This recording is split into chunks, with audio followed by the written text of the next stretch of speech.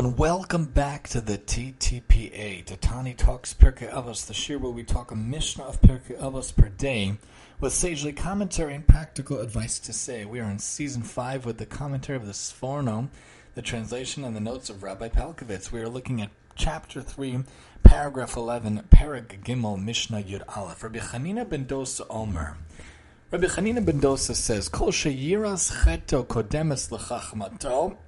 Anyone whose fear of sin, takes priority over his wisdom, chachmaso miskayemes, his wisdom will endure. V'chol shechachmaso kodemes leyiras cheto, but anyone whose wisdom takes priority over his fear of sin, ein chachmaso miskayemes, his wisdom will not endure. Fear of sin has to take priority. Of course, the highest level is Ahavat Hashem, love of Hashem, but a level before that is Yirat Hashem, having fear of Hashem, having fear of sin. Besides for all the things that we grapple with, all the things that we're pulled towards and we want and we try to deal with on a daily basis, in a general way, we have to understand that the fear of sin, the fear of Hashem should take precedence, and then the wisdom will endure. If you think you're smarter than anything else, you think you're smarter than the Torah, God forbid, you think you're smarter than anything else, you will not endure. A classic example is Shlomo HaMelech Lahavdil. He thought that he was smarter than what the Torah said on some level. He probably didn't think it that way, but he said, I could have many wives, it won't be a problem. I could take many horses, it won't be a problem. The Torah testifies, if you have many wives, not a good thing. It's going to turn your heart astray. You have many horses, it's going to make you go back to Mitzrayim. We don't want either thing to happen. Have the proper amount of wives. Really, nowadays, after Rabbeinu Gershom's in action, one wife, one man, one unit, and not to have many horses, we don't want you to go back to Mitzrayim. And Shlomo said, I'm going to be able to do that, I'm not going to have the problem. But the Navi itself testifies that throughout his life, towards the end of his life, the wives did stray his heart. We don't know if it means that there was actual avodah zarah, God forbid, or if the wives did it and he didn't reprimand them or rebuke them. But whatever it may be, he had many wives and they were converted, supposedly, obviously, in order for him to be able to marry them. But still, they had some likeness and inclination towards whatever beings or whatever that they believed in. Of course, there's only one Hashem, whatever idols they believed in.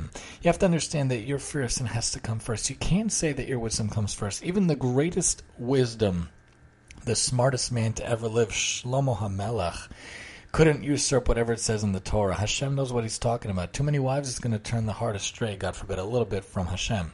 Too many horses is going to turn you back to Mitzrayim. He had to go back to Mitzrayim, and that's what happened. You have to understand, Hashem knows what he's talking about. Your fear of sin, you're listening to Hashem, understanding what Hashem wants has to come over whatever rationale, whatever reasoning, whatever wisdom you think you have.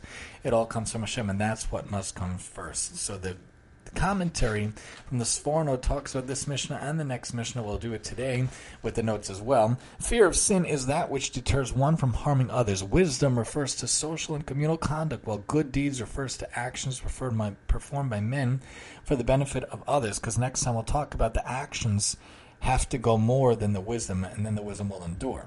So when it comes to good deeds, it's the actions performed by men for the benefit of others. The Tana therefore states that when man conducts himself with wisdom, with social responsibility, with righteousness and justice, he's careful not to rob or be violent due to his fear of sin, which in turn is due to recognition of the greatness of his Creator, that this is his will. He therefore accepts this heavenly will for the glory of God. If this be so, his wisdom will endure, for there will never be any rational reason to nullify his desire to obey Hashem's will. However, if his conduct is not motivated by fear of sin, but by a sense of social and civic responsibility which deters him from harming others only because such behavior would be detrimental to the social structure and stability, then his wisdom will not endure, for at times his pleasure and personal deeds will outweigh his social concerns. And to prove this point, Rabbi Chanina goes on to say, anyone whose good deeds exceed his wisdom, a person like this will act properly even in the absence of a compelling social need. This person recognizes the greatness of his Creator, seeks to emulate him. His actions demonstrate that his social wisdom and responsibilities are motivated by this desire. It is for this reason that his wisdom endures, for no circumstance will prevent him from pursuing this ideal and his ideal. However, if the reverse is true, then the result will also be the opposite. The notes point out that the Sforno, who defines wisdom as man's understanding of the need to establish a stable social order, and deeds as the actions performed by men to benefit society, explains the teaching of Rabbi Hanina ben Dosa in a most logical manner. If the motivating force driving man to conduct himself in a civil and responsible manner is fear of God, then he will behave in a responsible manner. However, if this element of yiras chet is lacking, then he will ultimately compromise his ethical beliefs in order to fulfill his personal desires and selfish needs. The Sforno elaborates on this theme by interpreting the next Mishnah also as Rabbi Hanina's proof for the thesis. If man's deeds for the good of society are motivated by his desire to emulate God, it will be reflected in his civic, social actions and endeavors, and therefore will be lasting. But if his civility and responsible behavior is only motivated by his desire to preserve the social order, then his behavior can be affected by selfish desires and personal considerations which are anti-ethical. In time he will compromise his morals and they will gradually erode and crumble. This is what is meant by his wisdom will not endure. What must come first is that fear of sin. You could be the greatest, smartest person on earth, but you have to understand who's smarter. Of course, Hashem. Hashem knows what he's talking about. Hashem knows what he's saying, and when he's writing, you got to follow what Hashem says.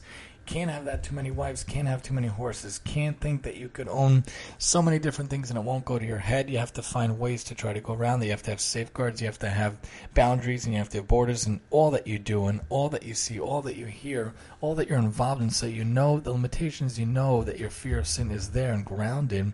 Wisdom, don't think you're smarter than Hashem, God forbid. Don't think you're smarter than anyone else. Realize that we're all just peons in the system. We're all different servants here trying to serve Hashem the best we can, and try your best you can every single day in order to do the best you can in all of your days. Join us next time as we talk about the second part of the Mishnah, which was explained in the comments today, good deeds exceeding the wisdom, why that's important, here on the TTPA. And I'm your host, Tani.